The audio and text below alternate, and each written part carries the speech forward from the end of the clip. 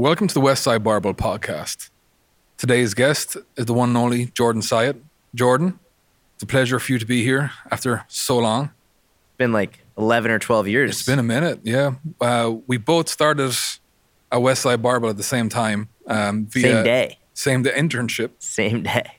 And it's been quite a whirlwind adventure since then. Did you ever tell everyone how you got the internship? Have you ever told that story? I have no idea. Maybe in passing. Can you tell that story? Just like you sent a Hail Mary email over to Westside Barbell. But you were in Ireland. And you were teaching, right? I was lecturing. I was doing stuff at night courses, putting in a exercise and health related module. And then I wanted to go to New Zealand. And I really wanted to work with the All Blacks, really wanted just to get more experience. Then one of the lecturers said, why don't you try sending an email to Westside Barbell if you want to learn about strength training? I'm like, sure. Sounds like a great idea. And right before I'm getting ready to go to New Zealand, Doris emails me back. And then I'm like, well, I got to go to America now. Had no concept of what I was going to do. Had no hotel, found the shittiest hotel, thanks to like Louie give you references of you should never go to. And came there, got a taxi where the gym was. And yeah, turned up the next day. And I remember, I got the bicycle. That's what happened. I got a bicycle, didn't know how to get back from Walmart, decided, let me cycle on the freeway with bag in one hand and a frying pan in the other. The police got me, put me in the back, thought I was the biggest idiot they've ever seen. Wait, did they actually put you in the back of the car? Yeah, they brought me back to the extended stay I was staying at.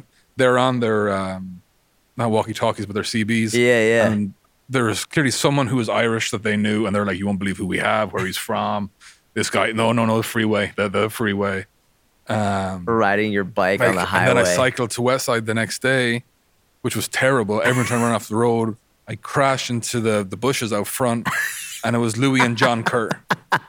They're out there with the wheelbarrow. Remember the green wall wagon we had? Yeah, of course. And Louie's like, you're probably the guy from Ireland. I'm like, yep, that's me. John Kerr shakes my hand and goes, welcome to hell, bitch. I was like, okay. Oh, the garage doors are open. I look in, and there was this happy guy in there. I'm like, wow. I'm like, this is hell. And then I hear a thump. I'm like, where is that? And then went in what was known as the girls' side, went in that and looked out, and I'm like, oh, wow. There was Tony Balagoney, AJ Roberts, Jake Anderson, Luke Edwards, who else was there? Rich Douglas, Brandon Lilly. All those guys were there. And now I knew why you were smiling, because the amount of weight, it was the speed that they were just throwing weight around. I'm like, I can't even max that out. Yeah. And then that was like, you're here in internship? Yeah, me too. What do we do? Like, there was zero structure, right? We just turned up. And then I tell your story, because you came here with your mom initially, right? Yeah. So, man, it was crazy. So I was at the University of Delaware, and I hated it. I hated school. But I had gotten involved in strength and conditioning from like 14 years old, starting with wrestling. And then I got an internship at a gym in a town near me when I was 14. And I remember finding Louie's videos on YouTube. And I was immediately obsessed. Like, I would watch his videos all the time and read his articles all the time. I was obsessed. And so I was sitting in my dorm room at the University of Delaware, hating everyone I was going to school with, all my teachers, all the kids. I was like, this sucks. I just want to lift weights and learn how to lift weights better. So I just randomly was like, you know what? Fuck it. I'm going to send Louie an email, not expecting him to reply, not expecting him to even read it. And I said, basically, hey, Louie, my name's Jordan Syatt. I'm a huge fan. I'm like 21 years old. I just want to come learn from you. I'll take the trash out. I'll clean the floors. I'll walk your dogs. I'll do whatever. Just like, let me come and learn and train with you. And I get an email back, and I lost my shit. I couldn't believe it. And it was literally just one line. And it said, hey, Jordan, our weakest lifter squats 800 pounds. What do you have to offer, Louie? That's all he said. Yeah.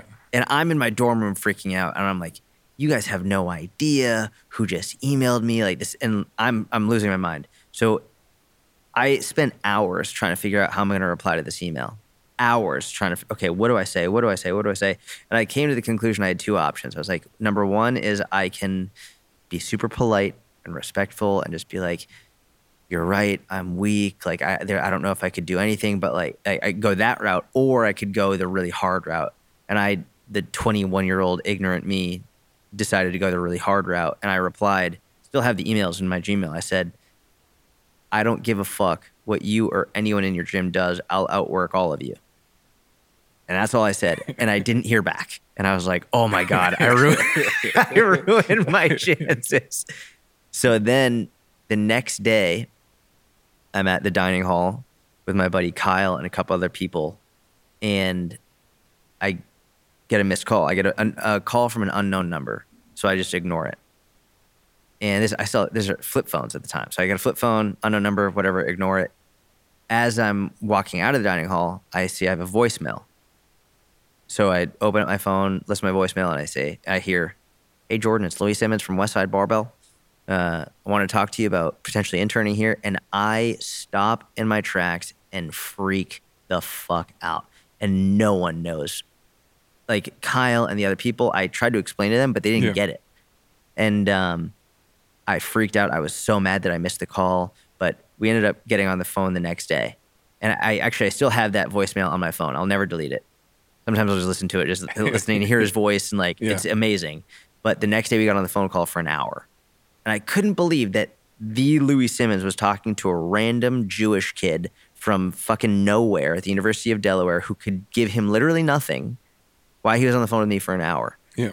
And he was just like explaining to me how Conjugate works and how the system works. And at the end of the call, he's like, here's what I want you to do. I want you to come to Westside during your spring break in April, and we're going to see how hard you train. We're going to see if we're a good fit. I was like, awesome. So my mom and I fly out. And my mom is this sweet little Jewish woman. Like, she has no clue what is about to happen. I tried to let her know what Westside was like, but like, I didn't want to scare her away from even letting us fly there and all that. So we drive in, we fly, get a rental car, come in, and we walk in. And the first person we see is Shaq. So Shaq is strapping on his Converse All-Stars. And then Louie comes from the monolift right up to us, shirtless, tattooed head to toe, blood gushing out of his nose, all over his chest. And he just looks at me and goes, you must be Jordan. And I'm starstruck. And my mom is scared shitless. Like, because all these dudes, huge, massive, outrageously, like, gargantuan dudes are in there. And this guy with a bloody nose just gushing out, just comes over and says, you must be Jordan. My mom immediately walks out to the car and starts crying. And meanwhile, I'm having the best time of my life. Yeah. And so Louie says, he's like, hey, today's max effort lower body. He's like, all right. I was like, cool. So what do I do? And he said, the first move, you're going to do pin pulls from pin 3. And I said, how much weight, how many sets and reps? And he just replied, go as heavy as possible until it hurts too much. And I was like, okay. So I did that until I was basically dead. And I was like, what's next? He was like, close stance, SS bar, low box squats. I said, cool. How much weight? How many sets and reps? He said, go as heavy as possible until it hurts too much. And then, cool. What's next? Glute ham raises. Go as heavy as possible until it hurts too much. We did that for 2 days in a row. 2 days in a row, trained. And it was the hardest I've ever trained in my life. Yeah. And I was bloody and sore and everything. And at the end of it, Louie just came up to me and shook my hand and said, I'll see you over the summer. And I left and I was super happy. My mom and I went to Bob Evans, and she begged me not to do it. And I was like, Mom, this could change my life forever. Like, I can't not do this. And so came back over the summer, and day one of my internship, I meet you. You ride up on your bike in a Westside Barbell. And I was like, I didn't know who you were. I had no idea. And that was it. That's how it got started, man. I was right. It legitimately changed my life. Like, Louie, 100%, I would not be anywhere close to where I am if it wasn't for Louie. And like, he never asked for anything. ever. He never asked for anything in return. He would pay for every meal. I remember one time I tried to pay for a meal at Manelli's and he got super fucking pissed. Yeah. Like I thought he was going to beat the shit out of me. He would always give me free protein and just like anything I needed. He was just like a father figure in a very, very unique way, in a very unique Louie way. I remember one time I asked him, I was like, Louie, do you ever want kids? He was like, he looked at me like odd. He was like, do you think I'd be a good father? And that's all he said. Yeah. And that was it, man. It turned into one of the greatest blessings of my life. Did it confuse you when you were emailing back and forth asking how much does it charge? How much do you charge? That's what I was trying to budget. Yeah. I'm like, okay, how much does this cost? No response. I'm like, hey, it's going to, like, how much do I have to pay? And there is no charge, period. That's what I got. I'm like, what do you mean there is no charge? There's always a charge. Yeah. And I was like, okay, got there. And then I asked again. He's like, what's fucking wrong with you? Like, what do you not understand? Like, there's no charge. You just turn up and train. Yeah. I was like, oh, okay. And then I asked Janelle, who was there in the office, I'm like, do we have to pay? And she's like, well, you can pay for the books. I was like, oh, okay. There's no charge for the gym. She's like, no. I had forgotten about the low safety squat, SSB squats. Because we came through that. Do you remember when, for everyone out there, there's two sides to the gym, right? There was everyone who was incredibly strong on one side, and then there was people, it was either the lightweights or visitors go on the other side, and they were doing low safety squat bar squats. We got to go over to the guy side, the big guy side. And I remember Louie going, if you guys can't get 135 pounds to a low box, you're never coming over here again. Yeah. And I remember looking at you, I'm like, dude, this doesn't sound like this is that hard. And then like the box kept getting lower and lower to where it was basically like you're on the floor. Yeah, it was like at our ankles. It was so low in a close stance. And then it would change, like, okay, you're going to do this for 5 minutes. I remember watching you do that. I remember, what do you mean for 5 minutes? And it's just like, okay, so we're going to do this for 5 minutes. And I'm like, at what pace? And like, just as many as you can in 5 minutes. I was like, why? Because I made the like, what do you do? Like, I used to do Muay Thai, I used to do kickboxing. Like, oh, okay, here's what you can do. And I remember, I better not fail. I'm like, this is a big thing been over this side of the fence. Did you have any preconceived notions about the internship? When you came here day one, you talked with Louie, were you clamoring like, well, what's the structure? Or did you know that there's going to be no structure? I had no idea. And like, I had no clue. Fortunately, that's sort of how I am with everything that I'm not, you know me, like I'm not an organized guy. I don't really have much structure in general. Yeah. So I was very lucky in that, like, I didn't know what was going to happen, but I'm very comfortable with that. But I had no clue.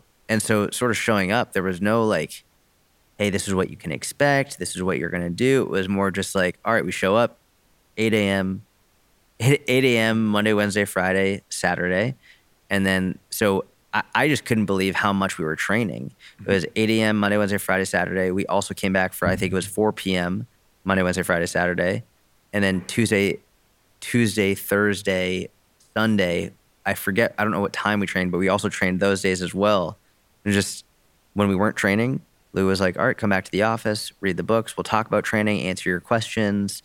We'll go to Manelli's, we'll go to Bob Evans, we'll talk. And I couldn't believe how much time he gave us. Yeah. That was the craziest thing. This is,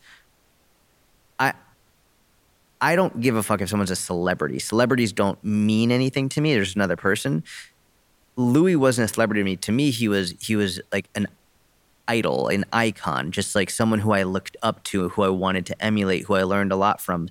And so to have someone who had such a tremendous impact on the entire world of strength and conditioning, I couldn't believe that he was giving me and both of us, but in my mind, he was giving me so much time and attention. He let me take the Westside Barbell cert for free. He didn't charge me for that.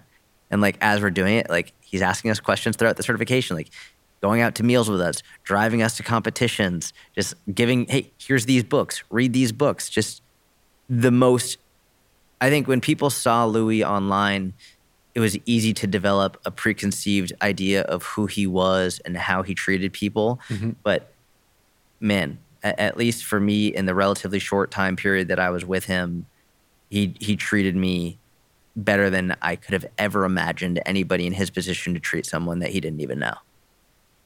The special strength certificate. Yeah. I couldn't have thanked you enough indirectly, because your personality, you were always like, boom, front and center. Here's the answers. And what Louie did for us was give us the certs for free. He broke it up. We broke up the questions into chunks, and we basically had our time with Louie. We would go in and he would examine us like a teacher with a student. And Jordan was number one, right? He was up there, but he would answer all the questions. Louie was like, that's not right. And I'm like, it's this, this, this. And he'd, Tom, what did you have? And I would just repeat everything Louie would say. He was like, exactly. And I'm like, dude, this is phenomenal. Like, I just Jordan keeps doing his thing. And I could do no wrong at the start. And he had you do graphs for his book. Yeah. And I remember, dude, how much of an honor that was for you. And you took so much time. Oh my God. And he was like, oh, okay. And like, he had no idea of like how much. I couldn't believe it. Yeah. He had me do the 3-week waves for the jump progressions. Yeah. I was like, you trust me to do that? I couldn't believe it. It was amazing. It was then like 7 days a week we had Lou. Yeah. Fight night, we go over to his house, watch the fights. Yeah. You get pissed off. At that time it was a dog Jackie. Yeah. And you're like, what is going on? And then you'd watch him analyze fights. And you're like, holy crap, he knows a lot about fighting. Yeah. And we were very lucky in that we were not his athletes. Yeah. There's a big separation that if you were training there full time as an athlete, you had a bounty on your back that you owe the club. Yeah. Our bounty was, well, at least you competed then, was education. Yeah. Because he asked us to remember the newsletter. Yeah. We wrote 2 newsletters. I forgot about that. Yeah. And we had guys come up to us at a meet like, do you think we're going to read all this? Because you wrote a huge, I'm like, fuck, you set the pace. So I have to we had to write a novel of Westside Barbell, went out, and people are like, we're not going to read that much stuff. Did you know you were going to compete when you were here? I didn't know that I would compete with Louie at a competition with Louie and all of Westside. I didn't know that.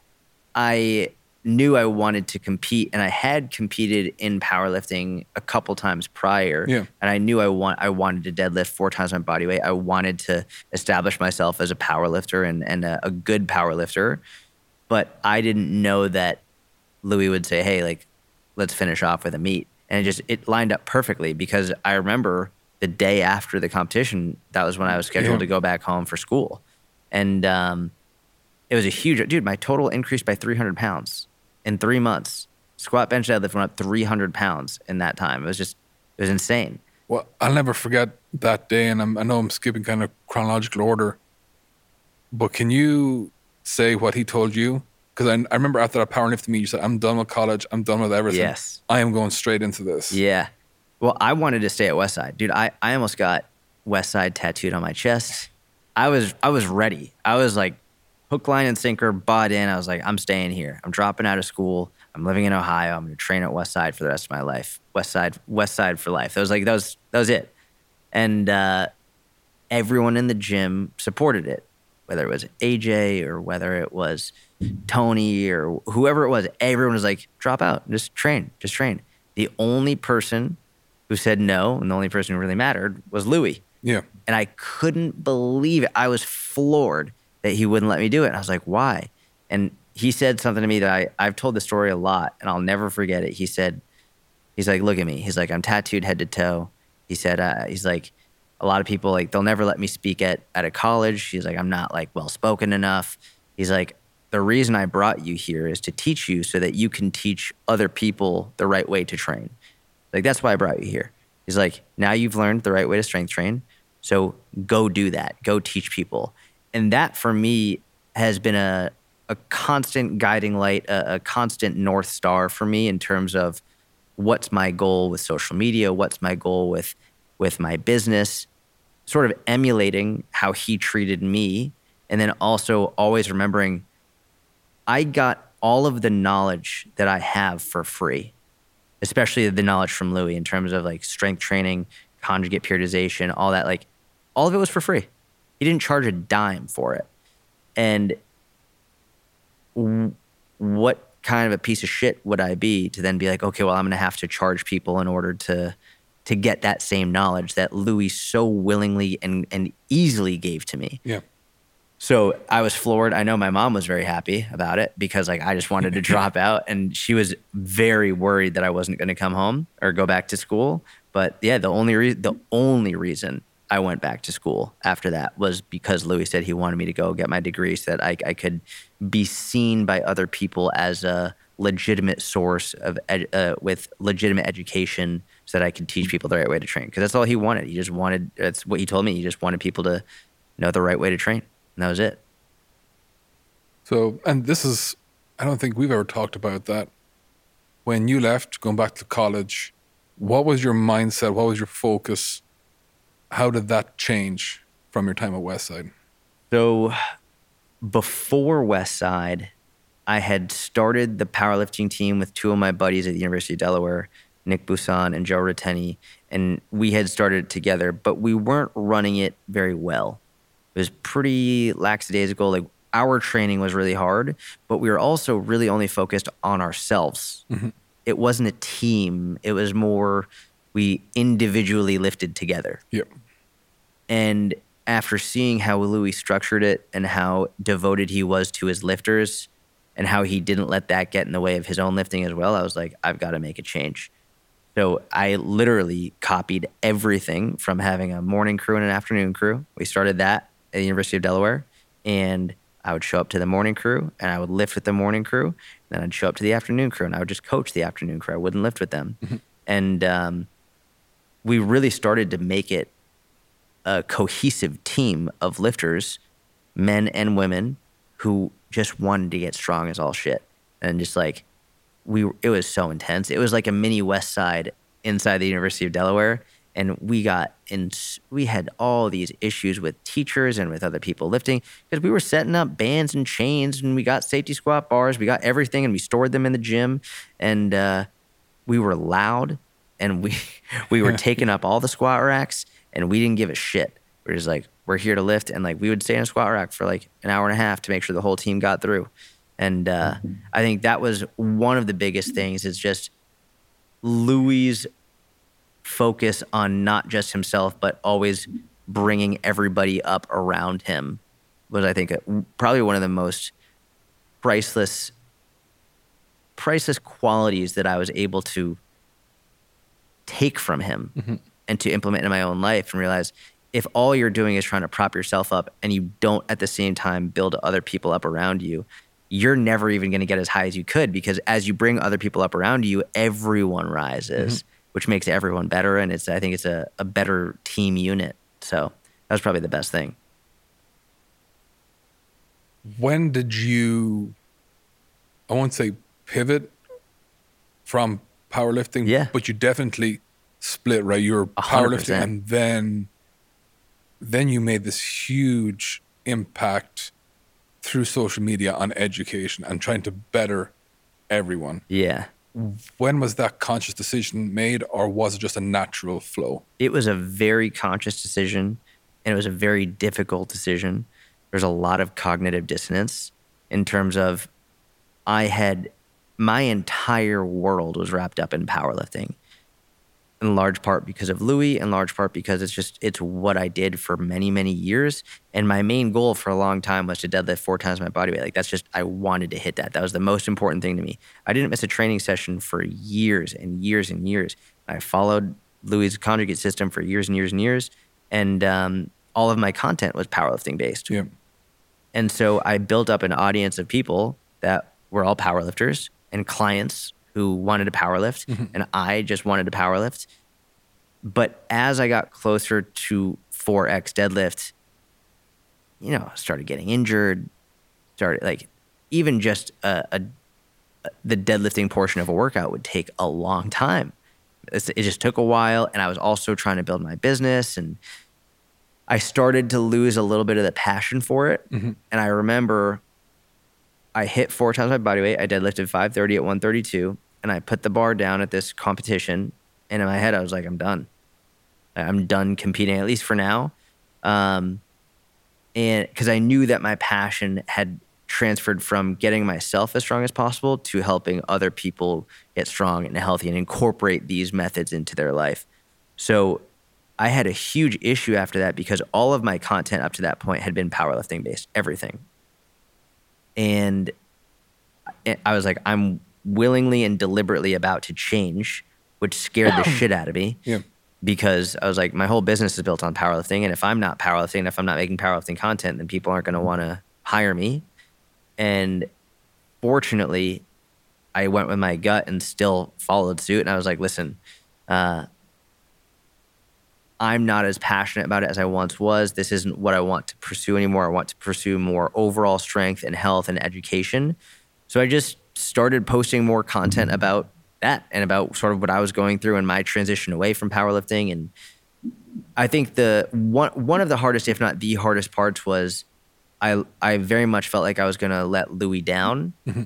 But the way that I justified it in my head, it was like I still was teaching the principles that Louie taught just for people who were never going to be powerlifters anyway. Yeah. It was because not everyone wants to be a high-level powerlifter. Not everyone wants to have that be their training. So I was like, listen, how can I bring a conjugate system approach to everyday people, to moms and dads and husbands and wives and young people and older people? How can we make this available for everybody? Which I think is what Louie really wanted. He just wanted people to like train properly, which doesn't necessarily mean like every single person needs to max out every single week. But if you have the principles of maximal effort method, the principles of dynamic effort method, the principles of the repetition method, if you have that, then everyone can use conjugate in some way, shape, or form. And so it was, I believe that was January 24th of 2015 is when I did that deadlift. And after that, I was done. And I haven't competed since, but I've still worked with a lot of powerlifters, but that was the last time I stepped on the platform and deliberately decided to shift away from powerlifting. Did you call up Lou or talk to Lou in between this transition? Did you? No, I didn't. I think there's a lot, but a large part of me I think was embarrassed. I mean, Louie was in his 70s and he was powerlifting since he was like 12. Yeah. And like he just didn't stop ever. And so I think I was partly embarrassed, partly thought I was letting him down. And then the other part of me also thought, like, what am I going to do? I'm going to take this guy's time just to tell him that I'm not going to powerlift. Like he gives a shit. Yeah. Like he's going to be like, who are you? Like as if he would even remember me. So I was like, nah, I'm not going to bother him with this. He told me to educate people. I'm going to educate people. So I didn't call him or any of that. Is there anything that really hit you hard from an educational standpoint that you got from the internship outside of giving to people? I think probably the biggest, and there were a lot, but if I'm going to pinpoint one, it's that there wasn't a day that I interned with Louie that I didn't see him referencing a book, that I didn't see him going back in and opening books to like read something, to check something. He's been doing this for longer than anybody. And he was still always studying. Yeah. He was still always going back. And you and I were just talking about this before we started the podcast, how, no matter who the coach was, no matter what book came out, he wanted to have it. Because if someone was doing something better, he wanted to know about it so he could change his methods. And I think especially now more than ever, it's so easy for people to think that they know it all. So they stop studying. Yeah. And that's why I think the fitness industry is unique in many ways, not least of which it has a outrageously high burnout rate, a huge burnout rate for coaches. And I think one of the main reasons is because people stop learning. And when you stop learning, it's easy to lose your passion for it. It's like, why bother? You just do the same shit over and over and over again. And Louie never, ever stopped learning. Yeah. Into his 70s, for every single day that I saw him, he was reading, he was referencing. It's like, what excuse do I have? You know, I've been doing this for a fraction of the amount of time that he has, and he's still studying. Like, I can still study. Yeah. Do you remember when he told us how to read? Remember that day when he's like, you read this one book, you're going to become an expert. But before you even pass judgment on this, you read 2 more books. And we would get 3 books in. He goes, how relevant is that first book? I'm like, dude, that's pretty solid wisdom right there of, because you used to keep going on of Coach of the Month Club. Like whatever comes out, men's fitness they're doing, whatever new book, they're an expert in that. Like getting those little gems of wisdom during it wasn't really directly what he said. Yeah. It was the little knowledge bombs that would be on the peripheries of everything, right? Yes. That's what made everything. He had these little one-liners that would just come out of nowhere. He had one-liners that were absolute genius, and he had one-liners that were so funny that I still tell these jokes to this day. Like, I'll never forget when he was like, what's the difference between your wife and a dog? And I was like, what? And he had a huge smile on his face. He's like, you lock your dog up in the trunk of your car. When you open it, he's still happy to see you. Dude, yeah, it was. Did you realize how important that was going to be for us? I'll just say for you that we were. How do I phrase this in a way? I think we knew from day one this was something special, and we had to maximize everything from it. Yeah. And potentially that's what set us apart from everybody else. Yeah. Because people will come and go. We just talked about some visitors will come. They would try, give me. Yeah. And Louie would like pass on, but they're like, that's it? Yeah. As if there was this miraculous secret to the universe of hard work. Like, no, this is how it works. But what was it in you that knew that this was something special? Man, there's a lot, but we were the first interns here, right? We were the first interns of our time, of our type. There was interns that came and went. Okay.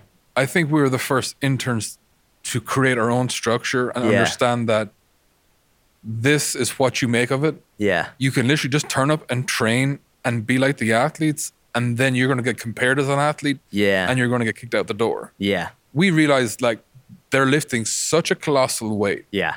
And this is from men and women. You're like, okay, that's not the pathway in here. We're both from academic backgrounds. Yep. And like, okay, how do we pull in our own strengths? Yeah. And then we Louie is at a point of, I want to give more education to the mainstream. Yeah. How do we have someone here from the University of Delaware, someone here from Ireland, but we don't have anyone local? Like, what can I do? Yeah. And I think, too, we were lucky that we understood how important it was that we were training partners. Yeah. And not just that, we would go back. Eventually, you took me out of the slums here into the middle. Grimy ass hotel. How much did you pay a night at that hotel? It was $600 a week. $600 a week. Yeah, little stovetop, everything. Like just a terrible part of town. Louis thought it was like, this is 5-star living. I can remember like you bring me downtown. I'm like, where is this? Like, this is Columbus. I'm like, that wasn't Columbus. And you're looking at me and go, what is wrong with you? But we would go back and we would literally, it's like college. We would go study, come back, exchange notes. You were working. I remember you like, hey, man, I think I'm going to write a book. I'm like, you're going to write a fucking book? On what? And you had this whole Microsoft Word thing with everything laid out. And I'm like, okay, I guess Jordan is going to write a book about stuff. And then I remember the Science and Practice of Strength Training. We were both reading it. Yes. That's when everything started clicking. Yeah. And you and I were arriving at the same conclusions because we were in different apartments. Yep. And the trips in to the gym were like some of the most valuable fucking trips ever. And did you read that? Like, how did you interpret that? Like, I did the same thing. Yeah. And then Lou's like, oh, now you're seeing what's in the book in the gym. Yeah. And like, okay, this is translation process. Then we extrapolated that and put it into our own internal curriculum. Yeah. And I think that's why we were different than the rest. The rest are coming from colleges. Yep. they want to get an internship here to bring it back in. But this system, the way Louie taught it, unless you integrate it yourself, it doesn't naturally fit. Yeah. You can't replicate Westside's Westside. Right. You have to interpret it and put it in. Right.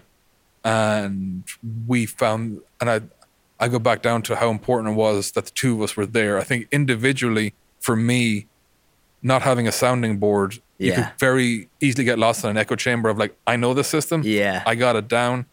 And after like 2 or 3 months, I'm like, oh, pretty much have it down, I thought. And then 7 years in, I started feeling more confident. Yeah, yeah. And a lot of interns, if you're there for 8 to 12 weeks, you think you know it. Right. We never thought we really knew it. I thought I had a good overall knowledge. But then the more you read, like, fuck, dude, he's got 40, 50 years plus of experience on us that we're never going to top. And the questions are, dude, you are an animal. Like, I didn't even have to think of a question because you would have two. I'm like, I would ask that. Okay, boom, boom, boom. And I remember Louie loved that because he loved the spitfire answers. Yeah. And you were really good at having no structure. Louie was the king of just his own, like, we entered his universe. We were in it. And all that culminated to kind of like, as cheesy as it is, I'm so proud to the success that you've had because I've met you from day one here. Yeah. Yep. And it's very easy for me to say, like, the Jordan you see online, that's 100%, if not more, in person. Yeah. And the charismatic, the off the cuff, the everything, but actually caring. I'm like, dude, you were worried about me. Like, do you have bed sheets? I'm like, no, they're not coming. You're like, you have to take me into Macy's like a little kid. Like, here's a like a comforter. And like, what's a comforter? Like, what's a blanket, Tom? A blanket? I'm like, yeah, I want a blanket and a sheet. And you brought me into Macy's like a friggin' dad and brought me around. But yeah, I looking back, because just reminiscing before you came of what we're going to talk about, those 3 months were a lot happened. Oh man, there was so much. And our first powerlifting meet. Yeah. Was when Donnie Thompson squatted 3,000 pounds. That was crazy. That was absolutely insane. And just seeing the level of lifters, the commitment. I think something about the magnitude of getting the opportunity to intern with Louie and work under him about us was that I think a lot of people, when they get an internship, they're usually getting an internship not because they want to, but because they have to, whether it's for credits or whatever reason.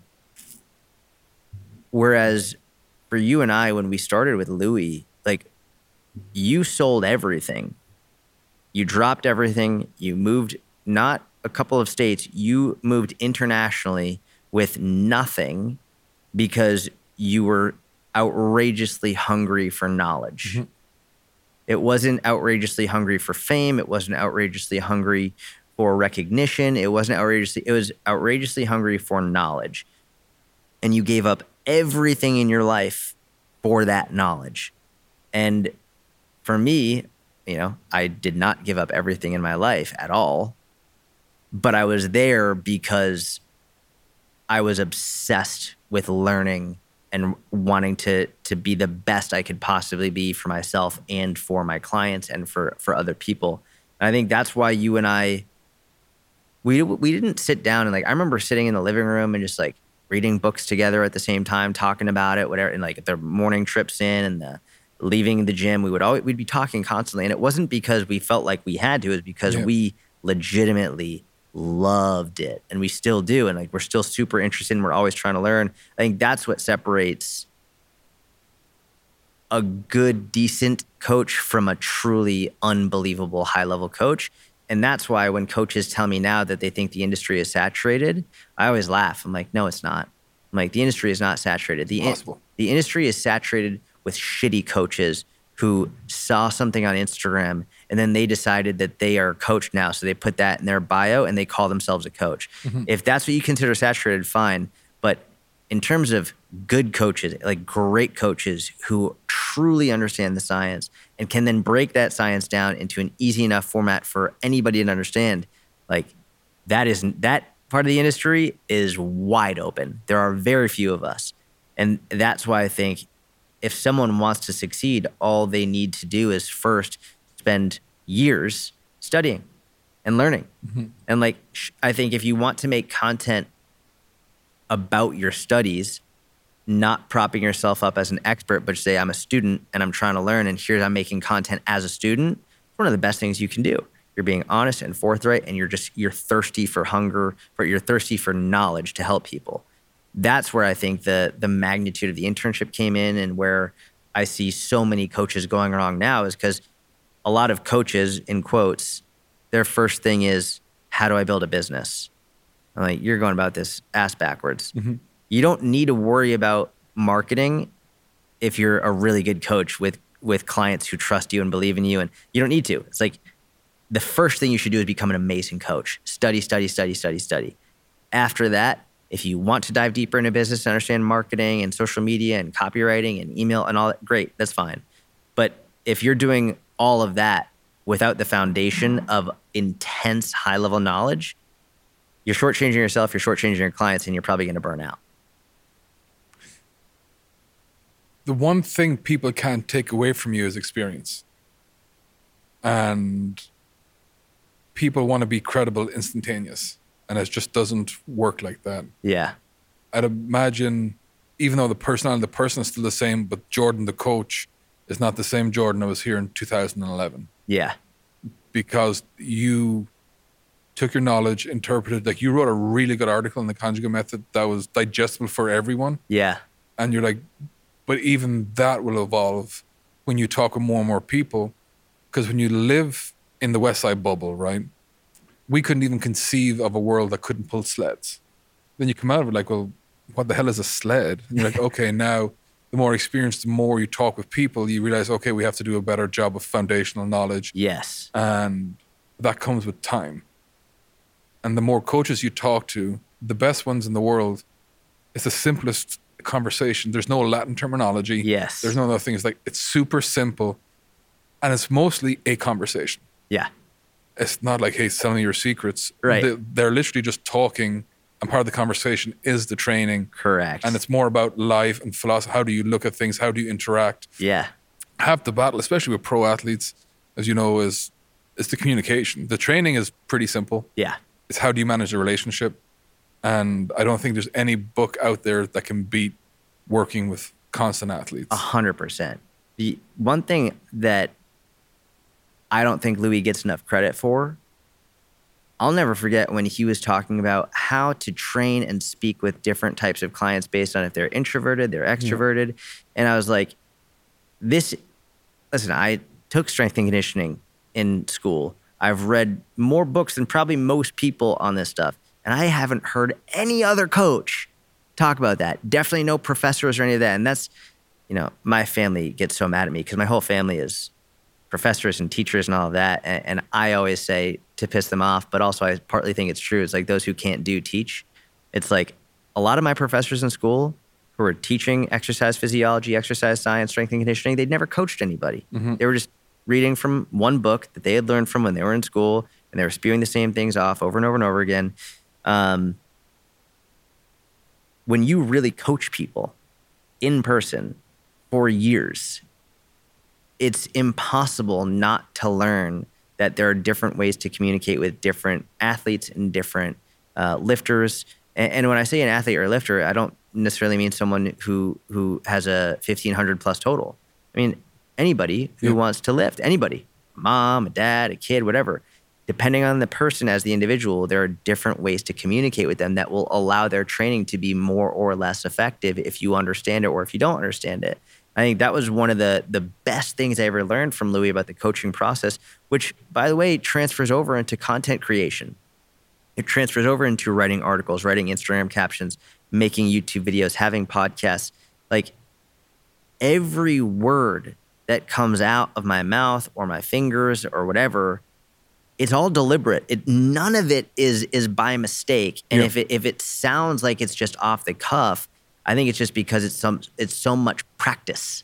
It's just so much practice and understanding and making mistakes and making mistakes and making mistakes and realizing, phrasing it could be the exact same method, but phrasing it this way versus phrasing it this way will have all the difference in the world in terms of Do they stick with it? Do they understand it? Do they trust it? Do they believe in it?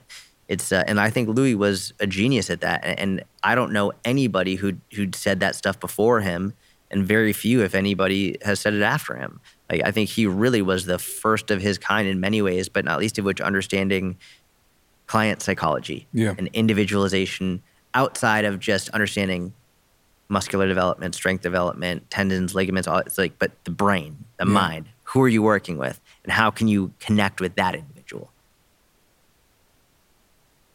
Did you ever think back when he was writing in Powerlifting USA and compared to today, like he was putting out his home phone number at the end of every article for people and genuinely answered the phone. Yeah.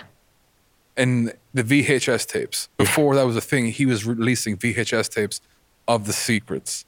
So he was doing content creation before it really was the animal it is today.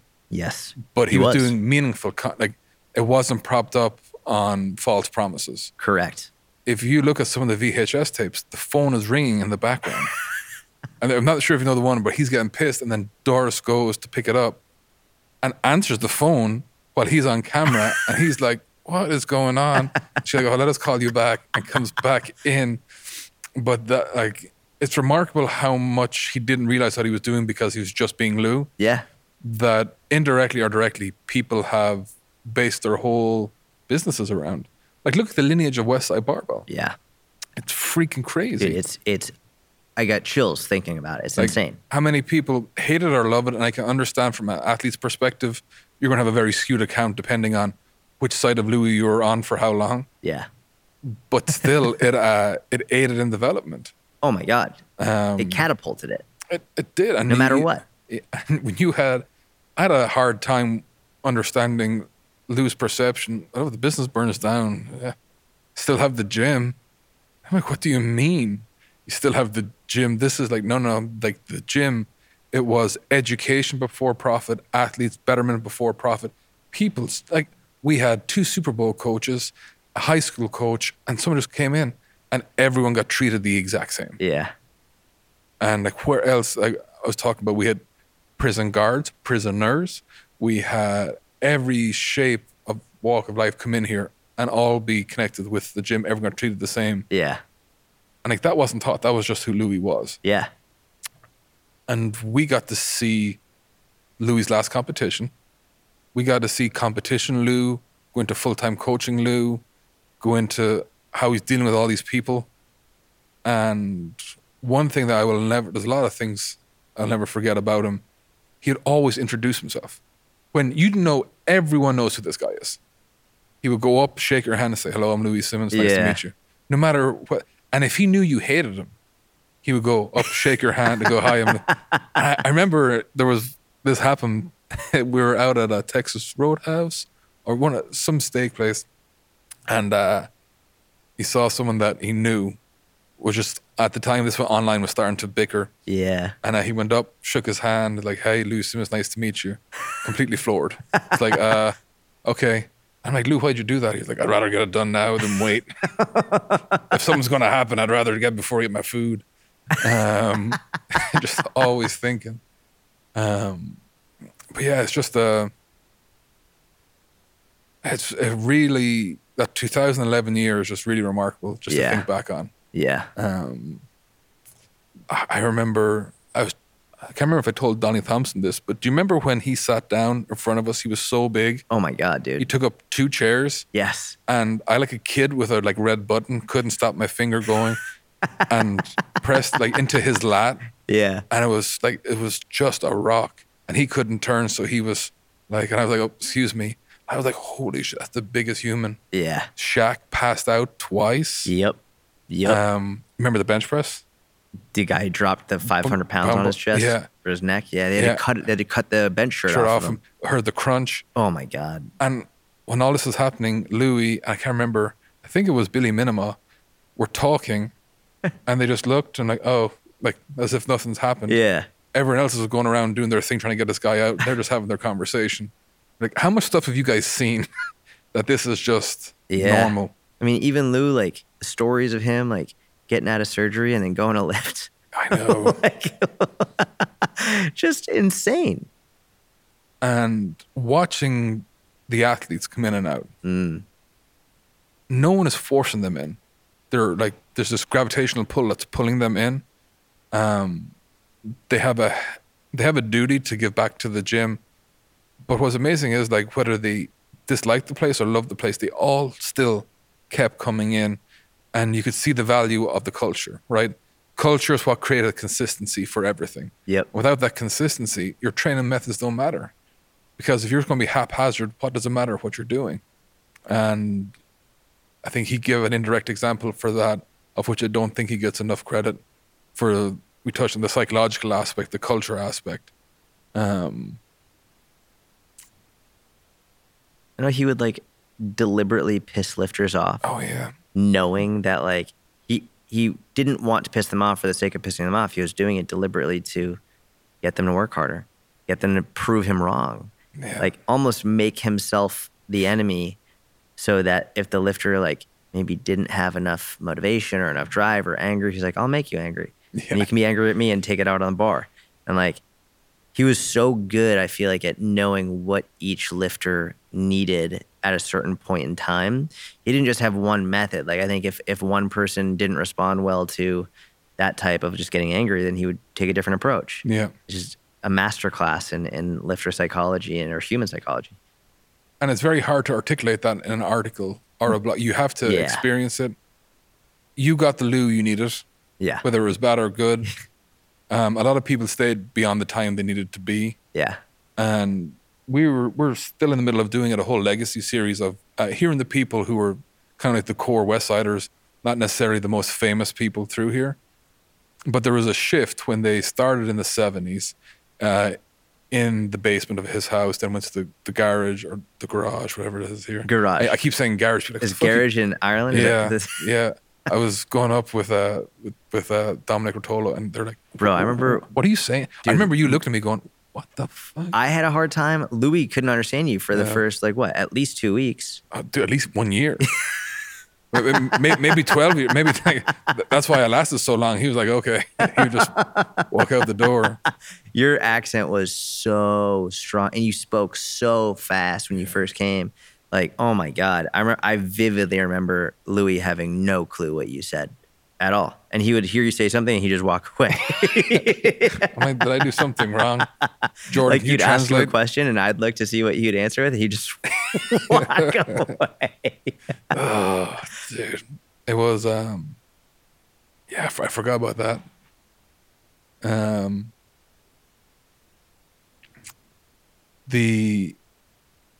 The times that Louis relished was the 70s, 80s, 90s, up to 2000. But you can see the progress of everyone's interpretation of Westside. Mm-hmm. When they first started, it was strength of mind, strength of body, not necessarily the most important thing, but you had a purpose and you trained hard. Mm-hmm. Then it was culture. Now you're in the Westside system. You wear the shirt. You're part of this. Like, there's Westside and then there's the rest of the world. Mm-hmm. Then the gym started getting really strong. So now there was a transition period of, well, we can't just bring someone up. It'd take too long. So you had people who transplant in who were very strong, but developed that foundation somewhere else. Yep. And that's when a lot of people butted heads. It's like, well, you're not Westside. Yeah, you're strong. Well, we'll fucking smoke you in work ethic. And that's where you had this. And Louis fucking loved like that kind of rift. Yeah. And what's very interesting is a lot of those, the newer generation of people, had a lifespan of 3 to 5 years. Mm. When you still see the guys from the 70s and 80s, they still hang out to this day. Yeah. I don't know how many of the people that we were around still hang out that much or still talk. Right. Like, I know Tony Ramos and George Halbert still talk, interact, but all these guys still get together from the 70s and 80s, and you're like, oh, that's the culture which the gym is based on. Mm-hmm. And it's kind of helping me understand the importance of the legacy journey we're on to make sure it goes nowhere, because that, you can't replicate that. Yeah. Like, no one's going to have 40 years. Like, well, give me 40 years to see if we're right. Like, no, it's been done. And seeing the importance of the two cultures of like, okay, that's why these guys didn't last too long. They didn't have the foundational understanding. Yeah. And to pull it back into our conversations, back to that internship, we took our time after that to understand to learn the ropes. And I mean, dude, you paved your own way, which hugely give you a shit ton of credit for, because you have many landscapes to traverse, right? And you kept it so ethical with Westside and always paid respects and not like, we didn't reach out once. We didn't, hey Jordan, can you make sure to do this? Never. This? You just did it naturally, right? Yeah. And you periodically touch base, do things which not many people have done, which is like strange in one sense. But do you think that was foundationally who you are, or was it all from that internship? I think for me, listen, I've never been an academic. My whole family is academics, and I was in special education growing up. Like, I was never a traditionally smart person. When I found something that I was really passionate about, well, now it was worth it to spend the time studying and all of that. But more than anything, I think I've always been more of a relationship person as opposed to a thing person. And going back to the culture of the people who still hang out to this day versus the people who were only here for a few years and then they sort of just branch off.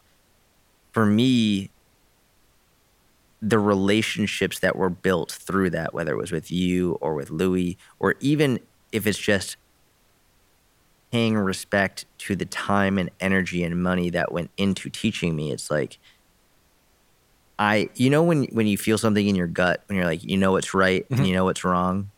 I think a lot of people, myself included, for different things in life, like, it can be easy to ignore that feeling and do the wrong thing.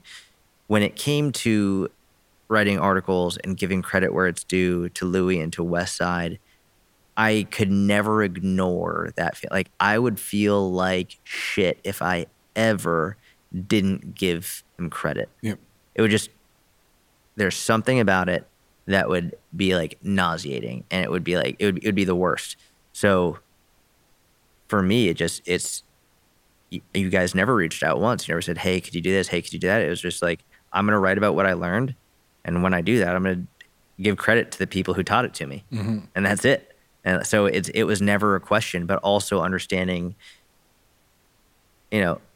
as I get older, I start to realize how short life is, like how unbelievably short it is, and how many people have burned bridges and how many friendships have been lost for stupid things that and I was like, I don't ever want to lose what I have, whether it's with Louie or with Tom or whatever. Like, I never want to lose that.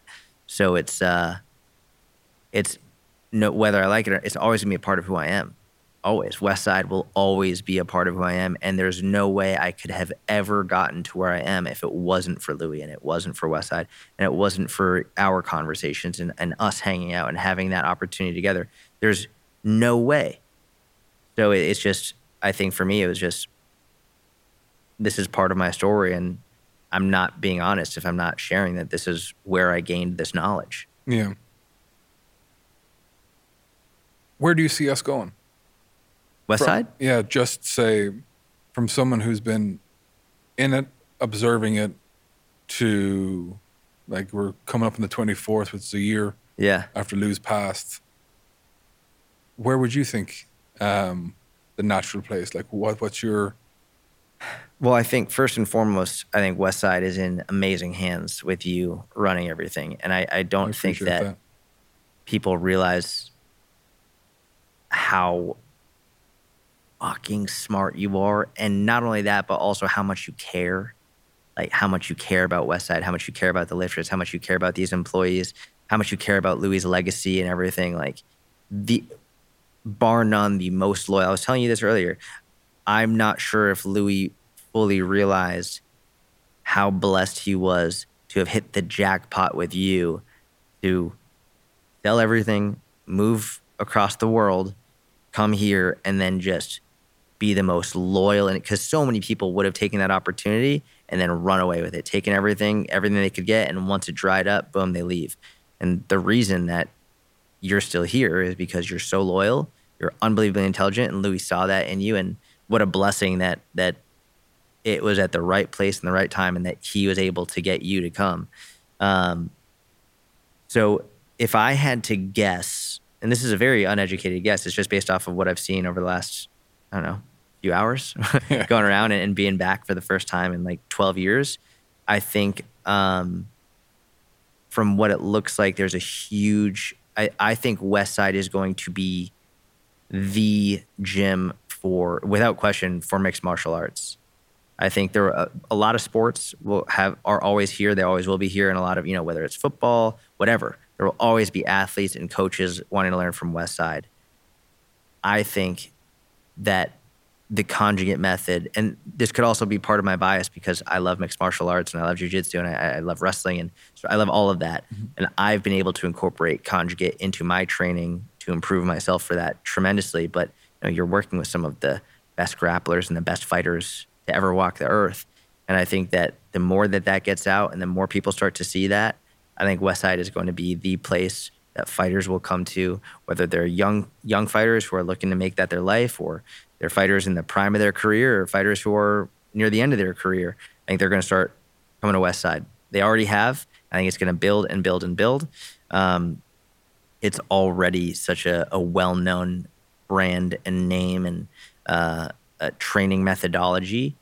But if I had to guess, I think we will see a huge, huge push toward, because not to mention mixed martial arts has grown unbelievably in the last 10 years, and even more so in the last 5 years. Like the last 5 years have been insane.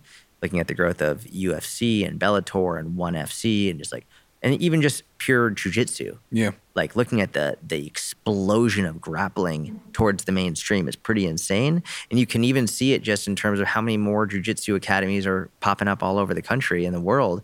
Like people are just excited to go do jiu-jitsu. And as people get into jiu-jitsu and mixed martial arts, they're going to be looking for training methods to make sure they don't get injured, make sure that they can get stronger, be better, more strong and more conditioned than their opponents. And I think Westside is going to be the leading methodology and leading, I don't even want to call it a company, but the leader in that world for helping fighters reach their peak performance.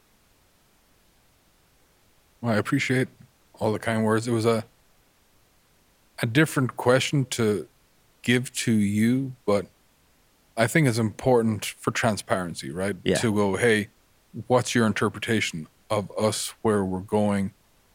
And I think if I can do that more going forward with podcasts, with content, it still remains the people's champ, right? That Westside is like, be as transparent as possible. Everything we're doing is still to this day, the athletes that come in here, there's no monetary charge. Yeah.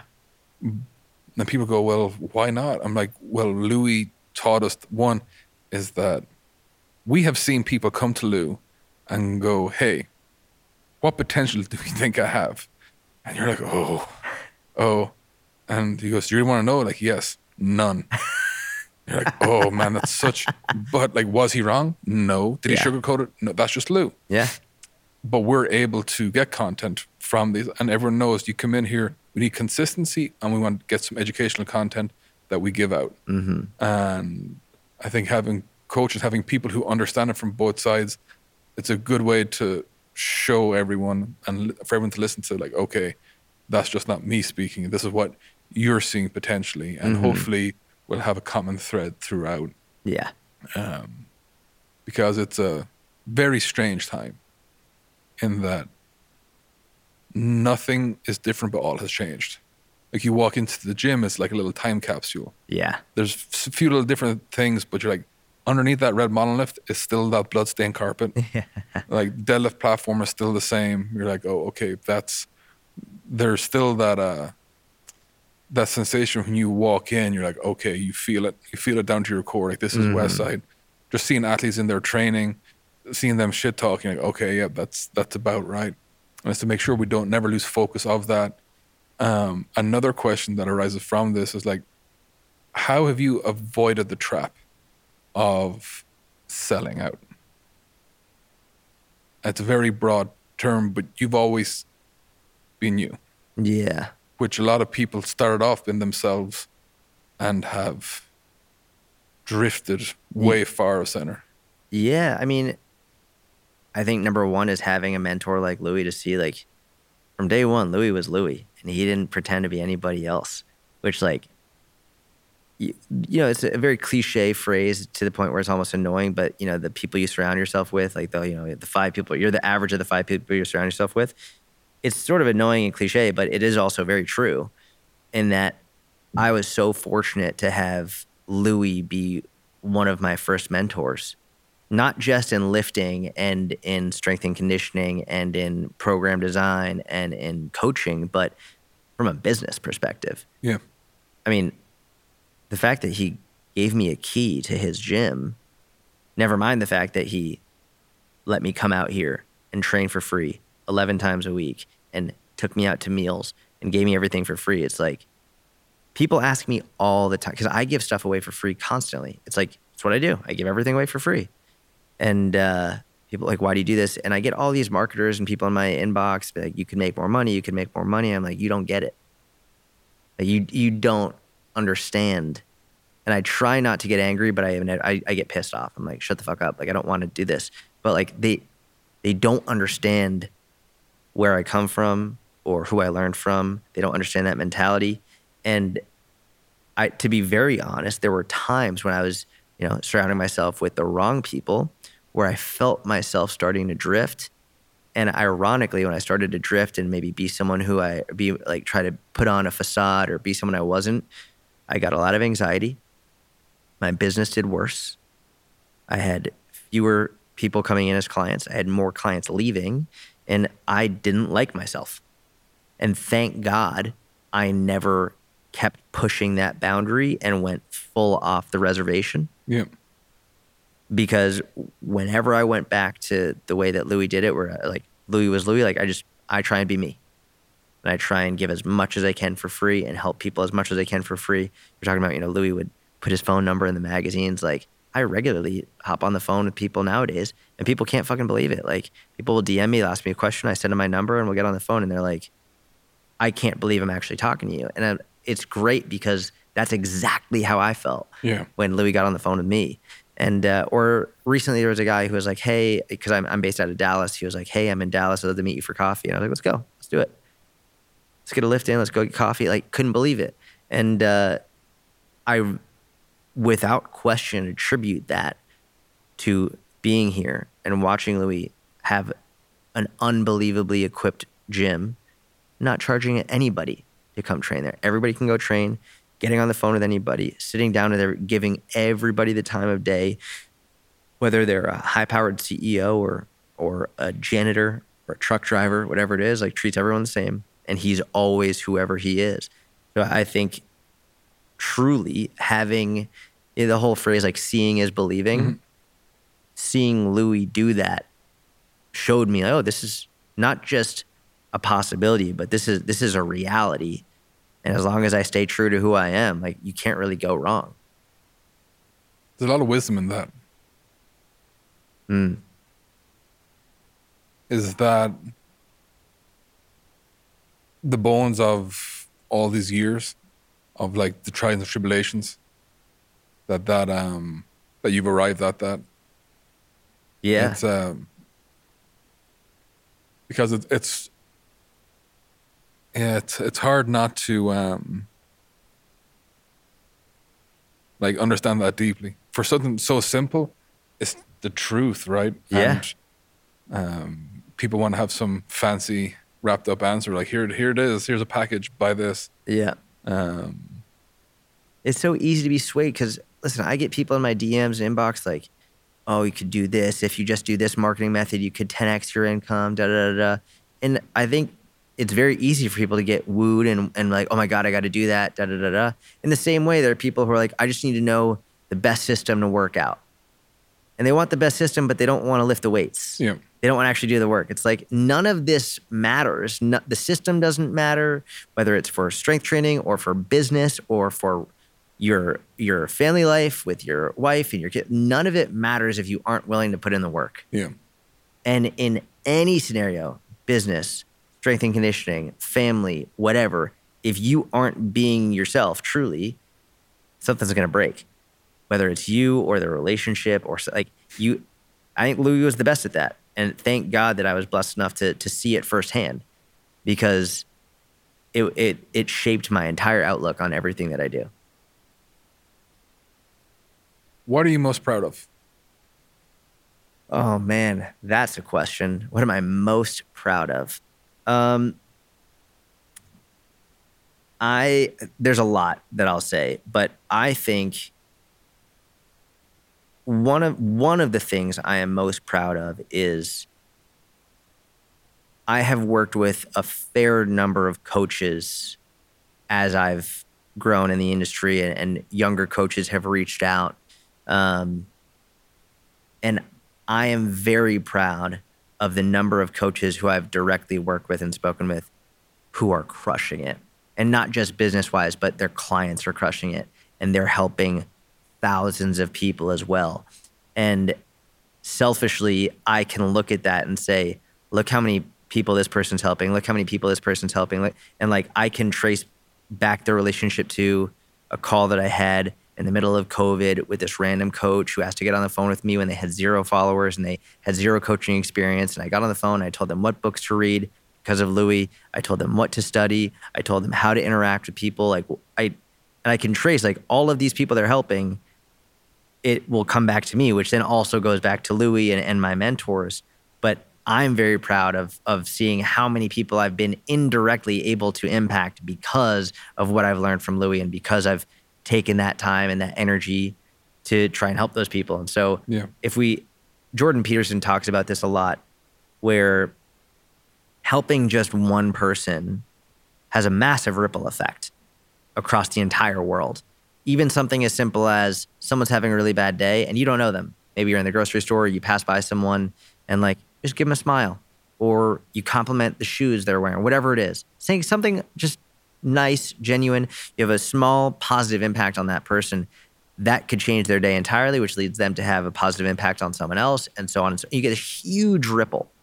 And so I think about this a lot, and I'm a huge fan of Jordan Peterson for many reasons, not least of which understanding, I think it's very easy to overlook the impact you can make on the world just by helping one person, especially in a day and age in which social media followers, the more followers you have, the more people look up to you and they think the better you are. And if someone, quote unquote, only has 500 followers, they might think they're not making a difference. It's like, you can make a difference in millions of people's lives through a ripple effect. You might not directly see it, but everything you do, every interaction you have has an ability to make the world infinitely better. Mm-hmm. And likewise, infinitely worse, depending on how you go after it. So I think for me, one of the things I'm most proud of is seeing a lot of the positive impact I've been able to indirectly have through speaking with people. Where do you see your next 12 years mapping out? People have asked me this since I first met you. People have asked, like, what's your 5-year plan, your 10-year plan, all that stuff. And I give the same answer every time. I have no fucking clue. I don't have a plan. I have no idea. I have a 6.5-month-old daughter with my wife, and like, they're everything to me. So obviously, you know, God willing, building a bigger family with more kids and spending time with them. But in terms of business, this is what I say. Number one, I have no idea. I don't have a business plan. I never have, and I never will. The only objective I've ever had is to like just help as many people as I possibly can. That's it. And as long as that's been the goal, things have gone very well. Yeah. Every day, like waking up, all right, how am I going to help someone today? How am I, like, that's literally like, okay, what post can I make that's going to help? What conversation can I have that's going to help? Like, that's my goal. It's not trying to reach a certain amount of income and there's nothing wrong with making money. If the more money you make, the more opportunities you have to be selfless and to really help people through charity and through many different things. But I think if the goal starts with making money, you actually lose a lot of the ability to help people, and often more anxiety comes with it. So for me, it's just help as many people as I can in whatever capacity possible. And that's it. And I very much think about it like, when I realized I was losing passion for powerlifting, I stopped. When I realized this is no longer like, for me, I don't want to powerlift anymore. I want to do something else. I stopped because it wasn't for me anymore. So if a day comes when I'm tired of it and I don't want to do it anymore and I lose the passion, then I'll stop. And I think there's a lot of power in that, because I always say, like, you know how Louie said, you know, if the business fails, still have the gym. I very much, and I think it's most likely influenced by him, is that worst comes to worst. Let's say I get canceled, or my Instagram and YouTube and all of my stuff gets taken down and I lose everything. I could always just coach people in person. I can always do that. Yeah. I'm very good at it and I enjoy it. So worst case scenario, I get to do what I love. So it's really Yoda. I'm not even a big Star Wars guy, but there's a great Yoda quote that goes to the effect of something to the effect of detach yourself from everything you have and get used to the idea of losing everything that you hold dear. And once you get okay with that, there are really no real big problems. Maimoto Musashi. Yes. Very much like one of his precepts. Yes, exactly.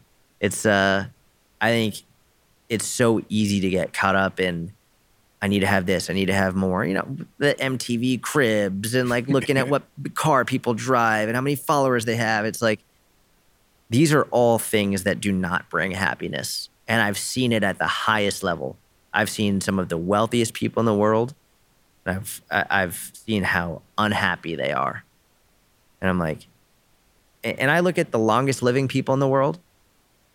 They're not the richest. No. They're also not the poorest. They're definitely not entrepreneurs, right? They're not the people grinding all day, every single day. It's generally the people who live the longest or the healthiest are the people who have the best balance. They're pretty moderate. They have what they need, but not much more than that. Like, cool. Like, you can live a really good life that way. They got good family and they're always part of nature, right? Yes. Nature, family, everything. Exactly.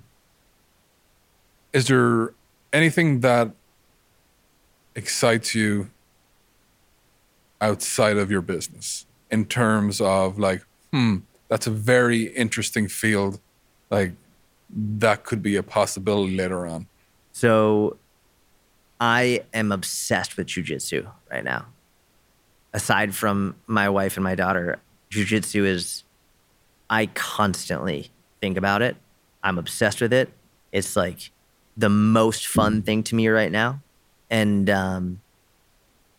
part of me is very scared to go into that world and potentially try and build a business in that world, because I don't want it to become a job. Yeah. I do it right now and I am the student and I love learning, and I don't want people like, I don't want to lose my passion for it because I make it a business, which I think happens a lot. Yep. But the other side of me is like, I could really help a lot of jiu-jitsu athletes. And for me, I think so most of my clients are women. I'm about 80% female clients, anywhere from 18 to 80, but usually in that like 35 to 70 range. And the more I've been doing jiu-jitsu over the last almost 4 years now, I've been heavily advocating for women to get into jiu-jitsu in the same way I advocated for women to get into powerlifting. But I mean, I see videos all the time of women getting attacked and like horror stories of what women go through in many different circumstances. And bro, I roll with some women in jiu-jitsu and some young girls who fucking kill me, who have never lifted a weight in their life. There's this one girl at the gym I train at now. Her name is Vanessa. She's 16 years old. God help any dude that tries to fuck with this girl. So again, like, I'm a pretty strong guy. Like, especially for my size. I have a 10-year wrestling background. I've been training jiu-jitsu 4 to 6 days a week for almost 4 years now. And this girl destroys me. I couldn't, if her and I got in a legitimate fight, she would literally kill me. And it's not figure, literally she would kill me. And she's like 100 pounds. And I see the confidence that it gives her. Yeah. And I see how that bleeds over into her life. And so I think there's a huge part of me that would love to get into jiu-jitsu, not teaching jiu-jitsu, but encouraging people to try jiu-jitsu. Mm-hmm. And once people get in there, giving them a great program, strength training, mobility, conditioning, and nutrition to be able to do it as a part of their life. Not to be the best jiu-jitsu competitor in the world, but to incorporate jiu-jitsu into their life to make them harder to kill, to make them more confident.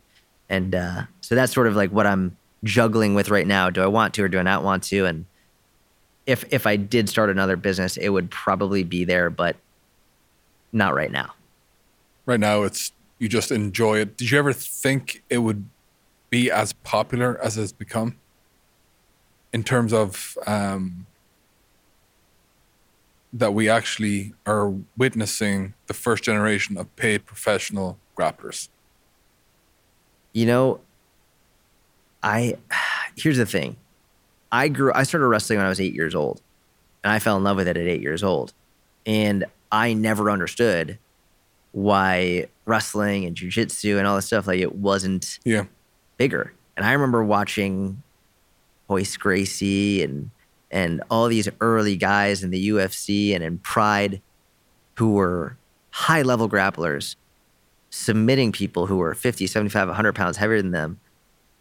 And I was blown away. I couldn't believe it. Even watching something like, I remember watching people hit arm bars or triangles and being like, how the fuck do you do that? Yeah. Just blown. And so I'm not surprised that it's gotten so big.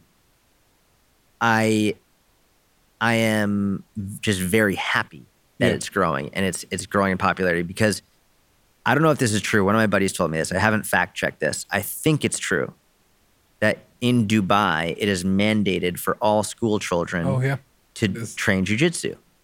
And, I lived in Israel for several years, and everyone in Israel, men and women, have to serve in the army. Men for 3 years, women for 2 years minimums, and everyone learns how to fight. And this is all like freely available data. You can see that in cultures in which people know how to fight, crime is at an all-time low. Yeah. Because no one wants to fuck with someone else when everyone knows how to fight. And that's what I see in MMA gyms and jiu-jitsu academies. You have these killers, these straight-up killers who are the nicest people in the world, who are like so sweet and so over-the-top kind. They don't want to fight for many reasons, not least of which you never know if they're better than you. And if you're training in a mixed martial arts facility or a jiu-jitsu academy, there's always someone better than you. There's always someone who can kill you, and you never know if that's the person you're meeting on the street.